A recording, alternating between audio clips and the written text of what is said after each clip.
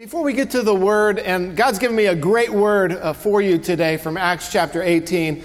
But before we get to that today, I want to talk a little bit about our annual missions conference. Every year in January, the third week of January, we have a conference that we host here at the church where we bring in missionaries from all around the world. 18 of those missionaries are actually part of our church body here at Destiny. And we bring them in and we celebrate the work that God's doing through them. We raise funds for them to support the work that they're doing. And we seek to encourage them through the Word of God. We call this missions conference Light Your World. And again, we've hosted it the third week of January for the last 59 years. Let's give ourselves a big hand as a church for doing that. Now, this year, 2021 and 2020, going into 2021, is a year like none of the other 59 years that came before it. And as we, as leaders, have been praying about this and considering this, what to do for our conference in 2021, having to make a decision now because we have to make plans and things like that, we have decided that the best thing to do is to not have the annual missions conference the third week of January. And I know that is disappointing. I'm very disappointed about that. I'm very sad about that. But we just don't see a way that we can bring people in from all over the world, spend a week eating together, hugging each other, loving each other the way a missions conference is supposed to be. We just don't see a way that we can do that right now the way that things are. Last month, actually, I went to a conference, and the conference that I went to is a pastor's conference, and I have to confess to you, we partied like it was 2019. We just pretended like everything was cool, and let me tell you, it was wonderful. But on the backside of that conference, about 100 people came down with COVID-19. Several seriously hospitalized. Even people that I know and love very dearly got very, very sick. Praise God, I didn't catch it. I went and got tested. I came back negative. I thank the Lord for that. But then I'm like, maybe I'm the one that gave it to everybody. You know, I don't know. Anyway, don't tell anybody I said that. We just don't see a way to responsibly do the conference the way that a conference is supposed to be done. And so we've had to make this very difficult decision. It hasn't been an easy decision, but the elders, we've prayed about this. We've delayed the decision as long as we could because we've been hoping that we would see things moving in the right direction, but that's not the direction that things are moving right now. And so we're making this decision now because people need to plan and travel arrangements and all that. Now, however, I think that as a church, we can still be a great blessing to our missionaries. And so that's why in your seat there's a little pledge form. Because what the Lord put on our hearts is that even though we're not going to host the conference, that we should still seek to raise the budget that we typically raise for the conference. And instead of using that budget on travel and hotel and food expenses and the things like that we use the budget on, we should just raise the budget for the conference and send a big offering the third week of January to our 18 missionaries. And so that's what the Lord's put on our heart to do. Typically, we raise around this time of year, between now and the missions conference, around $25,000. And if we do that, that'll allow us to send about $1,500 or so to each one of our missionaries, which would be a great blessing. Personally, I'd love to see us send a lot more than that. And so, however much we are able to raise for missions between now and the third week of January, we're just going to cut a big offering to all of our missionaries. And so that's the goal. And so on this pledge form, you'll see that is a carbon copy. It has a space there in the middle, a really big space. We put that big by faith, trusting that you could put a really big number in there. And then, of course, the place for your name. And then it says at the bottom that we'll complete this pledge drive on January 17th, 2021. And so if we go to the next slide, I have some thoughts, some suggestions of some numbers you could write in there. I guess my faith is capped at 5,000, but anyway, I think it's important for all of us to be involved at some level. And so this is a pledge that we're making. You don't have to hand in the offering today. You could if you wanted to, but this is a pledge that we're saying between now and the third week of January that we're going to give this money into Destiny World Missions, and everything that comes in we're going to give to our missionaries in January. And so you could take this, you could fill it out right now. There's a pin in your seat there if you already know what the Lord's put on your heart to do. This pin, we had these made. It says Destiny World Missions on there. They are yours to keep. You can keep these pins, take them home. As the people in the first service were really excited about the pins. They were really excited. So I thought you guys would be too, but apparently not. Anyway, I was surprised at how excited they were in the first service. But anyway, you're able to take this home, pull the carbon copy off. At the end of service, you can just leave it on your seat, or you can hand it to one of the ushers on the way out. If you need to pray about it over the next week or so, what the Lord would have you do, you can do that as well and bring that pledge form in next week. And then again, continue to bring that offering in between now and the third week of January. We love our missionaries. 2020 has been a difficult year, a challenging year for everybody. And even our missionaries, too, have faced a certain set of unique challenges. And the verse that the Lord put on my heart as far as this offering goes is Galatians 6:10. It says, "So then, as we have opportunity, let us do good to everyone, and especially to those who are the household of faith." And our member missionaries are a part of us. They're part of our church family, our household of faith. And as we have an opportunity to do good, I think that we should seize that opportunity. So I'm going to pray. I'm going to pray over this offering, these pledges that we're making. And I'm going to pray over the word this morning as we get into it today. Father, I thank you for the wonderful time of worship that we've had. Lord, such a privilege to be able to come here with our church family and to lift up our voices and to sing our praises and to lift up your name, the name of Jesus, which is above every name. Lord, we're so grateful for this opportunity. God, we're reminded that there are so many believers, our brothers and sisters in Christ, Lord, all around the world and even in our own country, who aren't able to gather with their church family today. Lord, we remember them, and we ask that you would give them strength and encouragement as they continue to walk out their work of faith, their life of faith. Lord, over this offering and these pledges that we're making, Lord, they're a hope. Lord, they're something that you've put in our heart to be a blessing to others. Lord, I believe even that we make these pledges in faith. And as we do so, we're trusting in you, trusting that you will be the one who ultimately supplies, because you're the one who supplies all of our needs. You supply all of the needs for our missionaries.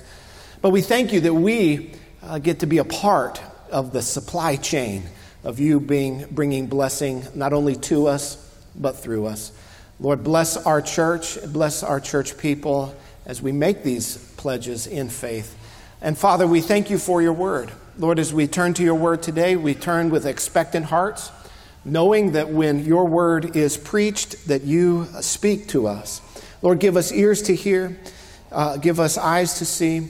Lord, help us to understand how it is that you want us to live each and every single day, moment by moment, as we walk out our faith.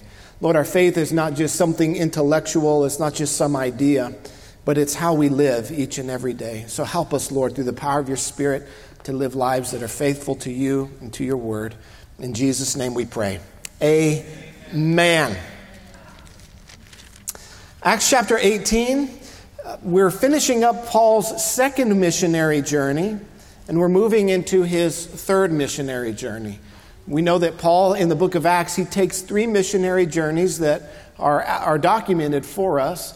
Today we're going to see the conclusion. It's a transitionary passage. It talks about 3 different stories, and one of them is this transition of Paul as he moves from his second missionary journey into his third missionary journey.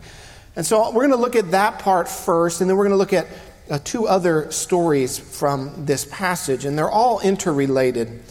And you'll remember that Paul, last week we saw he was in the city of Corinth, a city that was full of really sensuality and people who they just needed Jesus. And so Paul went there and he brought them Jesus, and he planted a church there. And that Paul had stayed there at this point in time for 18 months. He's been there in Corinth for a year and a half. And it says that after this, verse 18, Paul stayed many days longer. So how long Paul stays there? Possibly up to 2 years that Paul was there with this church, starting this church in Corinth. And then he took leave of the brothers. He told them all farewell, and he set sail for Syria. And with him Priscilla and Aquila. He cut his hair, for he was under a vow, and they came to Ephesus. And he left them there, but he himself went into the synagogue and reasoned with the Jews. When they asked him to stay for a longer period, he declined. But on taking leave of them, he said, I will return to you if God wills. And he set sail from Ephesus. When he had landed in Caesarea, he went up and greeted the church. And it doesn't say what church he greeted, but there's two clues about the church that he went to. First is that, or really three clues. First is that he lands in Caesarea. The second is that he goes up to the church. And the third clue is that it doesn't mention the church to us. And so these three clues tell us that the church Paul went to was the church in Jerusalem. To go to the church in Jerusalem, traveling from Ephesus, you would land in Caesarea. Caesarea is a port city. It's a place that we visit when we travel to Israel. I don't know if anyone here was with us when we traveled to Israel in 2018, but if you've traveled to Israel, you have visited Caesarea. And you have to go up to Jerusalem. Jerusalem's on a hill. And the fact that it doesn't tell us the church, but only says the church, it helps us know that this was the church in Jerusalem. So Paul goes, he gives a report to Peter and the other apostles that are there. And says after this he went down to Antioch. Antioch, of course, is his home base. And then after spending some time there, he departed and went from one place to the next through the region of Galatia and Phrygia, strengthening the disciples. So now this is Paul concluding his second missionary journey, spending some time recuperating, getting rested up, and then going back out now on his third missionary journey. And he starts by going around and encouraging the churches. A couple things I want to show you in this passage before we get to the next two stories. The first is that Paul spent a significant amount of time in Corinth. A long time, 2 years. This wasn't typically what he did. In Thessalonica, for example, he was run out of town after 2 weeks. In Berea, he was only there for about a month before they ran him out of town. In Philippi, again, only about a month. Paul could typically only stay in a place for a little bit of time before they got mad at him and they tried to kick him out of town. And we saw last week that happened in Corinth, but that the government officials, really under the guidance of God's hand, had made it available for Paul to stay in Corinth and to preach the gospel and to raise up this church for about 2 years. Now imagine that for me, if you will. Sitting under the teaching of the Apostle Paul for 2 years. And they didn't do church the way that we do it, only coming once a week. They lived in smaller communities where you weren't separated by miles and miles and miles like we are in San Antonio, a large urban area. They obviously didn't have cars, right? So there wasn't 410 and I-10 and 1604 traffic to deal with. They didn't have that issue. They could get wherever they wanted within a few minutes just walking across the town. And so the disciples, the Christians, would spend a lot of time together. It wasn't uncommon for them to spend almost every day together. And so imagine, if you will, being instructed and taught the Word of God by the Apostle Paul for 2 years, almost every day. You would think that this church would be the most godly, the most trouble-free, the most easygoing, well-running church you ever heard of, right? You would think, right? But when Paul sits down to write this church, and we have these letters in the book of 1 Corinthians and 2 Corinthians, do we find a church that is problem-free? Do we find a church where everything is just going peachy? No, in fact, things are going quite bad in the church. They've got divisions among each other. The church is split into factions. There's members of the church who are suing each other, taking each other to court. There are people in the church committing really grotesque acts of sexual immorality. There are even people who are discriminating against one another as they take communion together. And some people are enjoying the communion supper. They're enjoying the Lord's Supper so much that they're getting drunk on the communion wine during communion. They're drinking so much that they're leaving church drunk. Now, that's why we serve grape juice in little tiny cups, because we don't want anybody to have that problem. So, this is a troubled church. Why do I point this out for you? Because sometimes in church life, we think that there shouldn't be any problems in church. But church is full of problems. Church bodies, church families are full of problems. Why is that? Because churches are full of people. The only problem-free church is an empty church. And that's no church at all. It's just a building. We are the church. And all of us, we come into the church, and God brings us into His family. He calls us by name out of the world, and He calls us into His family, and He does declare that we are righteous. And so when God looks at us, He sees the work of His Son Jesus. We are declared righteous. His righteousness imputed to us. Now, at the same time, we are to work out our salvation, and even though we've been declared righteous, it hasn't yet made us righteous right here and right now. That we still live in the world and we still live in the flesh, and there's still a battle raging between the devil and sin and the flesh. How many of you have experienced that? Amen. So that the things you know you ought to do and the things you want to do are the things you don't do sometimes. And the things you know you ought not do are the things that you do sometimes. And when you get a bunch of people together from all different walks of life, coming in, having been saved by God, being added to a family, yet still coming in carrying some of the weight and the baggage of sin and the past experiences that we've all had. And then in the end, we're all only human beings with our own faults, our own weaknesses, our own failures. We all come together, and sometimes there's problems. And yes, Jesus is building His church. And yes, we are full of the Spirit of God. And yes, we love each other. But sometimes there's some issues. But it doesn't mean that the church has failed. It doesn't mean that God has failed. It doesn't mean that the Spirit is not at work. And I've grown up in church. I've been in church my whole life. I think it's a great blessing. Nearly 40 years in the church. I've seen people through the history of our church, people come and people go, and I've seen people become hurt because of things that have happened. And that happens sometimes in a church. But we can work through those things as we move forward with the love of Christ in our hearts. But what I want to dispel for you is this idea of the perfect church. This idea that, well, there's a perfect church out there, and I just got to go find that place, and when I get there, everything will be perfect. Let me tell you, that will never happen before the Lord returns. And if you find that place, don't stay there, because you'll ruin it as soon as you get there. Because you bring yourself there. And again, I say this with all the love in my heart.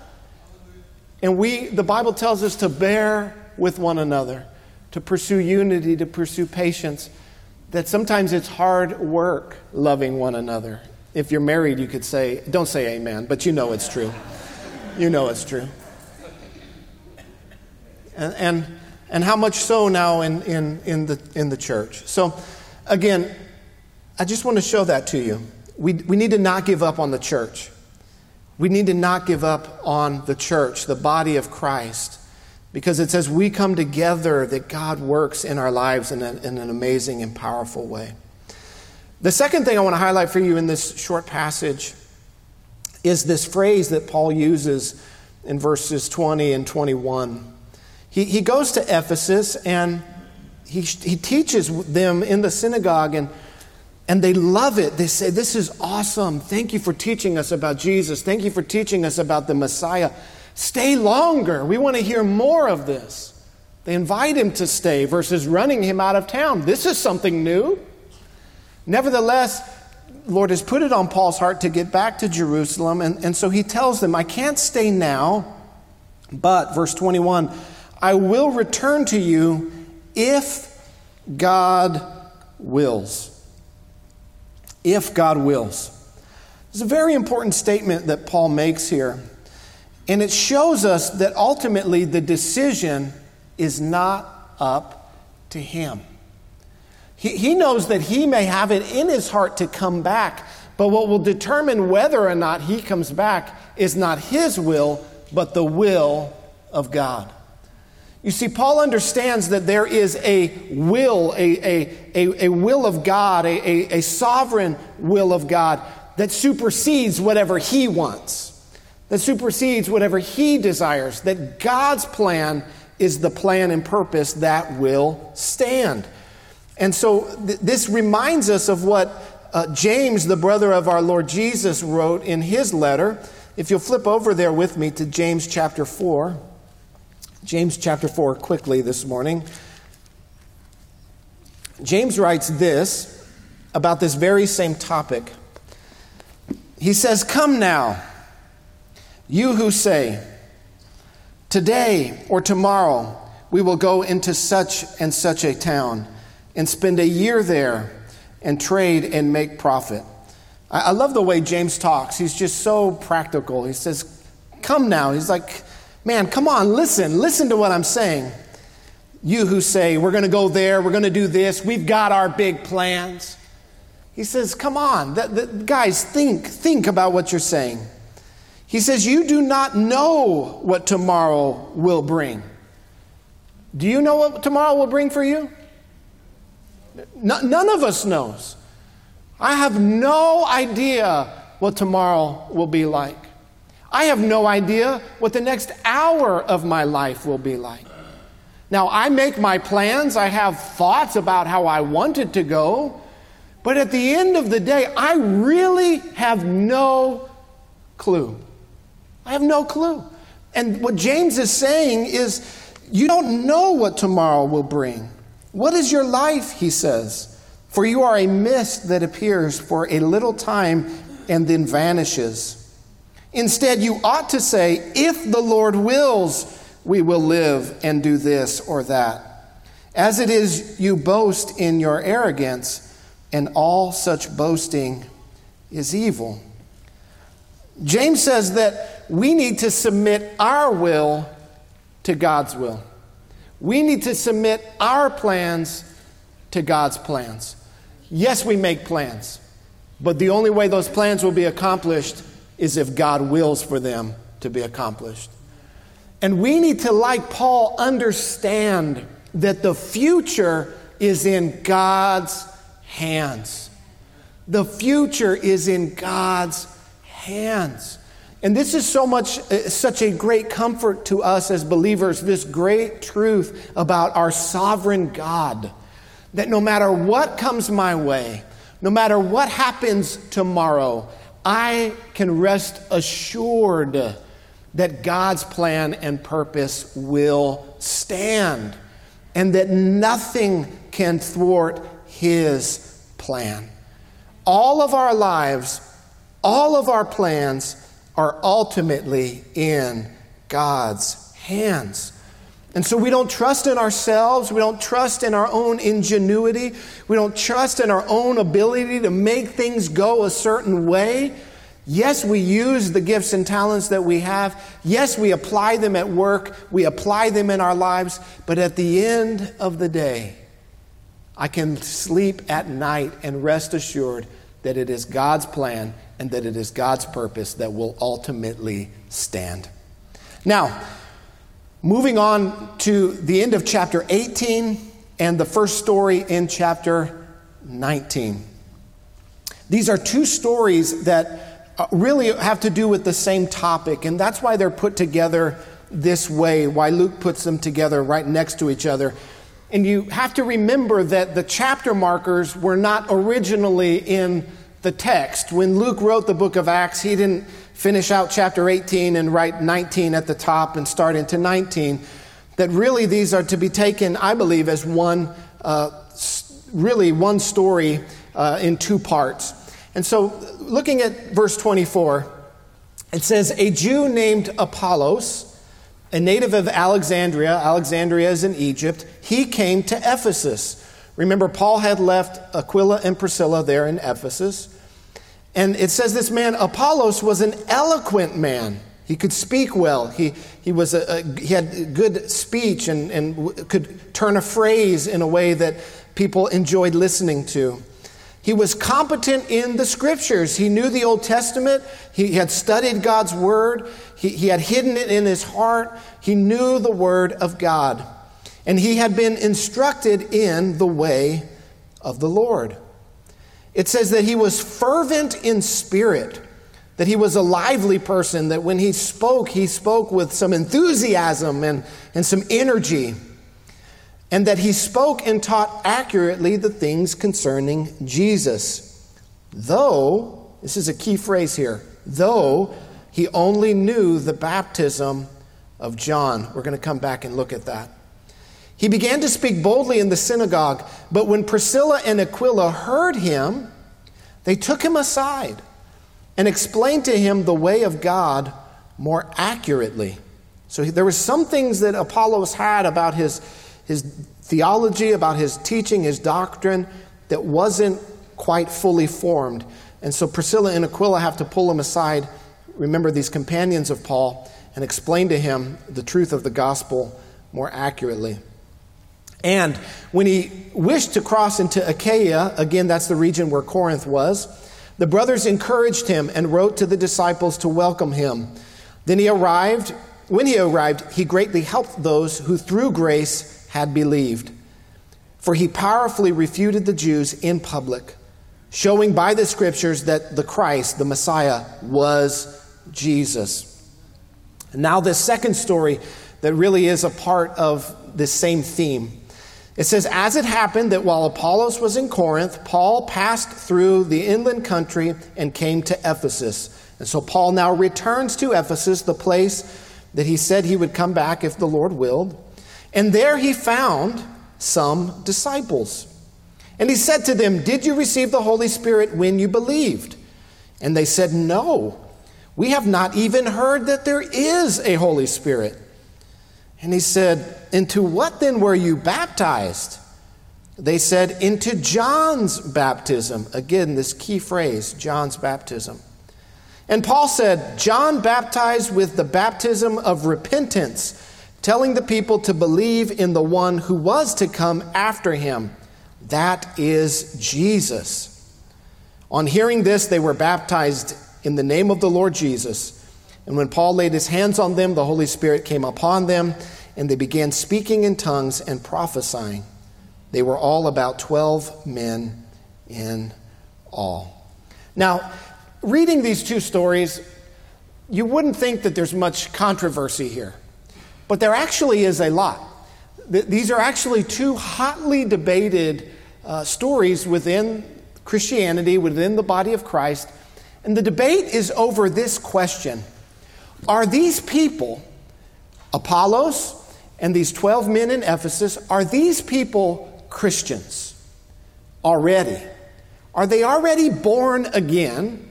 Or do they yet still need to believe in Jesus Christ? It is hotly debated, but I believe, and I'm going to try to convince you of it, that these are people who were kind of the last ingathering of the Old Testament saints. And they were not yet fully believers in Jesus Christ, which means, of course, that they were not born again and they were not yet Christians. Now, we know that the only way to be a Christian, the only way to be born again, is to believe in Jesus Christ. Amen. To receive the gospel. And we've seen this again and again through the book of Acts. A couple of examples. Acts chapter 3, verse 19. Peter preaching. He says, "Repent then and turn to God, that your sins may be wiped out, that times of refreshing may come from the Lord." Paul preaching to the Philippian jailer in Acts 16, he said, "Believe in the Lord Jesus Christ and you will be saved, you and your household." Now, this issue of believing in Jesus, this is the issue. This is the issue which it defines whether or not we are a Christian or whether we are not. Paul says that he's not ashamed of the gospel because it is the gospel that is the power of God unto salvation. And so for someone to believe truly and fully in Jesus, they need to hear the gospel, they need to receive the gospel, they need to repent of their sins and put their faith in Jesus Christ. This includes his sinless life. This includes his atoning death on the cross. This includes his victorious resurrection from the dead, granting new life to us who would believe in him. This includes his ascension to the right hand of the Father, where he now rules and reigns over all history. And this includes his imminent return. People who believe these things are Christians. People who do not know or believe, they are not Christian because they have not believed in Jesus Christ. Now, as we come back and examine these two stories of Apollos and these men in Ephesus, in verse 25 of Apollos, it says, "He only knew the baptism of John." Again, in chapter 19, when Paul asked them, "How were you baptized?" they said, "We've only been baptized into John's baptism." So quickly, I want to look at this. What is John's baptism? These are where Apollos was. This is where these 12 disciples were. They had come all the way up to the baptism of John. And so John chapter 1, if you'll flip back there with me quickly today, John chapter 1.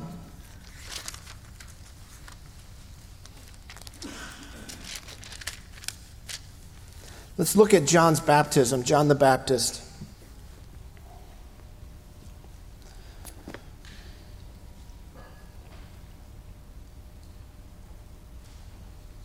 Verse 6 of John chapter 1 says, "There was a man sent from God whose name was John. He came as a witness to bear witness about the light, that all might believe through him. He was not the light, but came to bear witness about the light." Of course, the light is Jesus. In verse 19, it says, "This was the testimony of John. They came and they asked him, 'Who are you?' And he said, 'I am not the Christ.' They asked him again, 'Well, then who are you?' In verse 23, he says, 'I am the voice of one crying in the wilderness, make straight the way of the Lord,' as the prophet Isaiah said." There he's quoting Isaiah chapter 40, verse 3. In verse 29, it gives us the testimony of John. It says, "The next day he saw Jesus coming toward him, and he said, 'Behold, the Lamb of God who takes away the sin of the world.'" Verse 30, he says, "This is he, this is Jesus, this is the one I've been talking about. I said, after me comes a man who ranks before me because he was before me. I myself did not know him, but for this purpose I came baptizing with water, that he might be revealed to Israel. And John bore witness. I saw the Spirit descend from heaven like a dove, and it remained on him. I myself did not know him, but he who sent me to baptize with water said to me, 'On he whom the Spirit descends and remains, this is he who baptizes with the Holy Spirit.'" Verse 34, this is the crux. And I have seen and I have borne witness that this is the Son of God. What was the baptism of John? It was a baptism of repentance. What was John's ministry? John's ministry was to get the people of God ready, to get Israel ready for their Messiah, to prepare the way of the Lord. He was the one to reveal to Israel who the Messiah was. God showed him clearly that the Messiah, the Christ, was Jesus. And so when John sees Jesus, he says, "Behold, the Lamb of God who takes away the sin of the world." And so John had revealed the Messiah to Israel. His ministry was to proclaim to Israel that Jesus was the Messiah, and that he had done. But these disciples in Ephesus and this man named Apollos, that is as far as they've come. That's all they know about Jesus. They know that John baptized him in the Jordan River. They know that John declared that he was the Messiah, the Son of God, the Lamb of God. But that's all they know. They don't know about his sinless life. They don't know about the miracles that he performed. They don't know about his death on the cross to atone for sin. They don't know about his resurrection from the dead. They don't know that he ascended to the right hand of the Father. They don't know that he's coming again to establish his kingdom. They have not yet heard the full gospel. And so what happens is Apollos, it says he was instructed in the way of the Lord. But this is an Old Testament phrase. This phrase is used again and again in the Old Testament to simply describe the ways of God, the things of God. And he knew the Old Testament scriptures that culminated in Jesus as the Messiah. You say, well, it says that Apollos was teaching about Jesus, and that he was. He was teaching that Jesus is the Messiah. But he didn't know about the death and the burial and the resurrection. His knowledge stopped at the baptism of John. And so Apollos and Aquila and Priscilla, they hear Apollos teaching, and he's doing a good job. He's pointing to the scriptures. He's leading people to Christ. And then he stops. He doesn't tell them about Jesus, the sacrifice. He doesn't tell them about the victorious resurrection. And so they pull Apollos aside and they say, hey, you're teaching some great stuff, but there's more to the story. There's more to the story than Jesus was just a good teacher. There's more to the story than Jesus is simply the Savior. Let me tell you how he accomplished salvation for his people. And so they instruct him in the way of the Lord, in the way of Jesus more accurately. They share the rest of the gospel with him. Apollos receives it. Apollos believes it. They write a letter of endorsement for him, and they send him off to help this church in Corinth that needs a lot of help. Then the similar story in Acts chapter 19. Very similar story. These 12 disciples in Ephesus. And you would say, well, it calls them disciples. Doesn't that mean that they're Christians? Not necessarily. You see, the word disciple is a common word. It's a word that they used in that day very commonly. It simply means that they followed something. They followed a certain set of teaching. The issue is, what are they following? What is the teaching that they're following? Well, when Paul questions them, they say, well, we only know the baptism of John. Paul says, guys, there's more to the story. That there's more about Jesus. John came to prepare the way for the Messiah. But let me tell you who that Messiah is. He's Jesus. And let me tell you about what he's done. Upon hearing this, what do? They receive Jesus. They're baptized in his name, and they're baptized in the Holy Spirit. Now, why does all of this matter? Let me bring this home to us for where we are and where we live. You see, all of us have people in our lives who say they believe in God, who may even know some things of the Bible. They may even know a lot about the Bible. Maybe they grew up in church. Maybe they went to Sunday school. Maybe they raised their hand at a VBS. Maybe they were even baptized. But they have not believed the gospel. Either they need some more explanation on it. Maybe they've never truly heard it. Maybe they've heard it many times, but they've never really heard it. I can't tell you how many people have shared their testimony with me, and maybe you have one that is similar. I grew up in church. I went to church my whole life. I was there every Sunday, but I never understood the gospel. I never knew the God. I heard the stories. I knew about Jonah. I knew about Moses. I knew about Abraham. I knew about Noah. I knew the stories, but I didn't understand how they pointed to Jesus. I didn't truly understand the gospel. But now the Lord has shown me. The Lord has opened my eyes. The Lord has opened my heart. The Lord has opened my ears. And I believed and I received Jesus Christ. How many of you have heard a testimony like that before? How many of you, that is your testimony? You see, there's a difference in hearing with your ears and truly hearing and receiving with your heart. There are many people who have heard the gospel. The sound waves have reverberated in. They've made connection with their eardrums, but it has not traveled from their head to their heart. There are many people who have had open ears but closed hearts. And I believe that we all know people, friends, family members, co-workers, people in our lives that we know and love who say they believe in God, who may even know some things about the gospel, but like Apollos, when we hear them talk, there's just something a little bit off.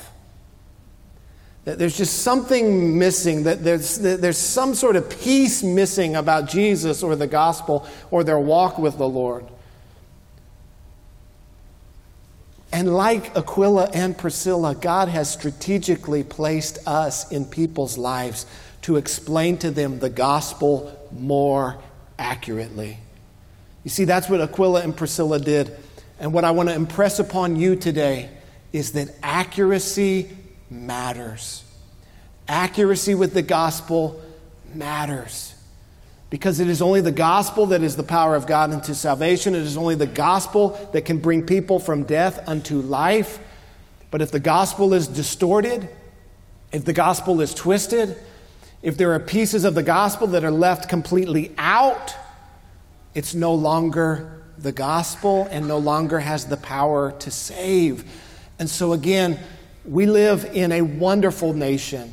A nation that was in many ways founded upon Christian principles and Christian truths. And I thank the Lord God for that.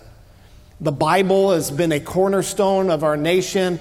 It's been a big part of our culture for the life of our nation. Therefore, we have many people in this nation who know a little bit about the Bible, who know a little bit about Jesus. Yeah, that's what we do on Easter, and yeah, Christmas, something about a manger. And they know just enough to think that they know the truth, but they don't know it all. And it's our job to share the truth and to be more accurate with the gospel message and to not just assume that if someone says that they're a believer, that they're truly born again. I believe God wants all of us to be ready, willing, and able to share the truth, the full gospel, with anyone and everyone that we come across. There are many in our lives who don't fully understand the gospel. They never fully understood the gospel message. I remember a few years ago, a precious lady in our church, she passed away. This place was full for people who came to remember her life and celebrate her life on her memorial service. And again, I had the great honor of preaching at that service. And at every funeral I ever preach at, I preach one message. Can you guess what it is? The gospel. It's our only hope in life and in death. It's only Jesus. And so again, at that funeral, I preached the gospel. And as I looked across that room, I saw many familiar faces. And I'm like, these people have heard this a million times. But later that week, we had a precious lady who called the office. And her testimony was this: I've been a Catholic my whole life. I've gone to Mass every single Sunday. I've taken communion since I was a little kid, confirmed this, catechism that, all the stuff. She said, I never understood the gospel.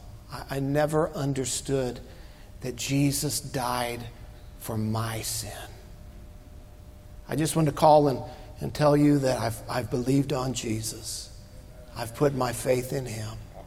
I'm now born again. I see it now. I never saw it before. This lady's in her 60s. And we just assume, oh yeah, they say they're a Christian. Oh yeah, they say they're a believer. Oh yeah, they say they know about Jesus. We can't assume. You say, well, how do I know? Well, the one way that it helps us, that we can at least have an idea, is there any fruit in their lives whatsoever that they believe in Jesus Christ? Is there any fruit whatsoever that they're following Jesus, that they're walking with Jesus? Is there any fruit?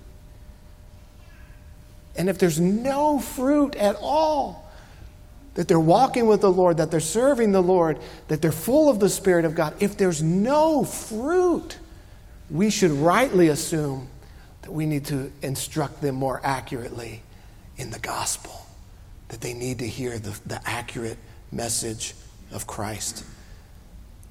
If someone's life doesn't bear the marks of a believer in Christ, we need to share with them about Jesus, his life, his death for their sin, his resurrection, so that they can have new life. John 14:15 says, Jesus says, if you love me, you will keep my commandments. Again, I'm not saying this in some sort of legalistic way, some sort of condemning way that we can look down our noses at people. Oh, they don't follow Jesus. No. But that we can, with the discernment that God's given us, prayerfully intercede for people in our lives that we are concerned about and look for opportunities to share with them more accurately the truth of the gospel message. I believe if you will do that, if you will move beyond your inhibitions, move beyond the fears you may have, move beyond the lies of the enemy that it says you don't know enough, and that if you will step out in faith, the opportunities the Lord gives you at the right time in the right places, God will use you. He will meet you there at that point of faith, and he will use you to bring people from death unto life, to share with them the true saving message of Jesus.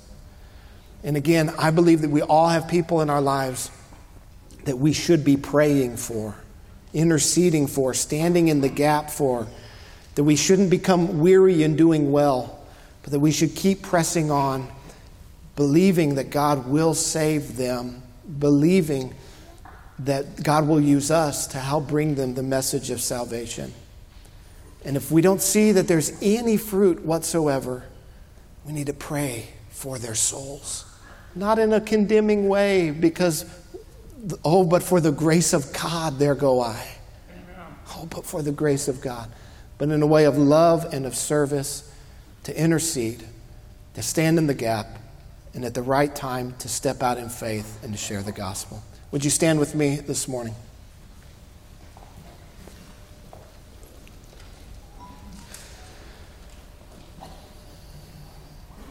Father, we thank you that you have shown your light into our lives. Lord, that you have given us ears to hear, you have given us eyes to see, you have saved us. We see clearly. We see clearly that Jesus is the Messiah, the Savior. Lord, it's in him that we trust fully. We don't trust in ourselves and our own works and our own good efforts, which are as filthy rags. But Lord, we cling to the cross. We cling to your work of salvation. We have received you into our lives. We trust in you fully. We thank you for your work of salvation in our lives. Lord, that we have heard the gospel. We have repented of sin. We have believed upon Jesus Christ. Lord, for those in our lives that we love and we love dearly, Lord, once again, grip our hearts with conviction. Call us into prayer, into times of intercession, to lift up their names before you, to bring their names and their faces before your throne, and ask that you would move in their hearts and move in their lives, and that you would make the gospel message, the only message that has the power, make it effectual in their lives. And Lord, that you would give us opportunities, not to speak in a condemning way, but Lord, in love, to share the truth. To share the truth that would bring conviction and that people's eyes would be opened. Lord, wake us up from our complacency, our apathy. Give us a burden, the burden that your heart beats for, because you so love the world. That you came and you lived and you died and you rose again so that we would not be burdened with sin and our iniquities and our failings and shortcomings. But you bore them on the cross for us so that we could share in your presence and in your rewards for all eternity. Lord, once again, put this burden within our hearts. It's a commission. You've commissioned all of us to this great task, this glorious task. Lord, you may not have called us to stand on a stage and preach, but we can certainly, like Aquila and Priscilla, pull someone aside in love and share the scriptures with them. Lord, you've given us all of that ability. You've placed your Spirit within us so that we might be your witnesses. Help us, Lord, as we go out from this place to leave, Lord, as missionaries, to go out into your harvest field, to work for you, to bring you a harvest, to prepare a harvest for you when you return. We look forward to that day with so much anticipation. Help us to be busy until you return. In Jesus' name we pray. Amen. Amen. God bless you.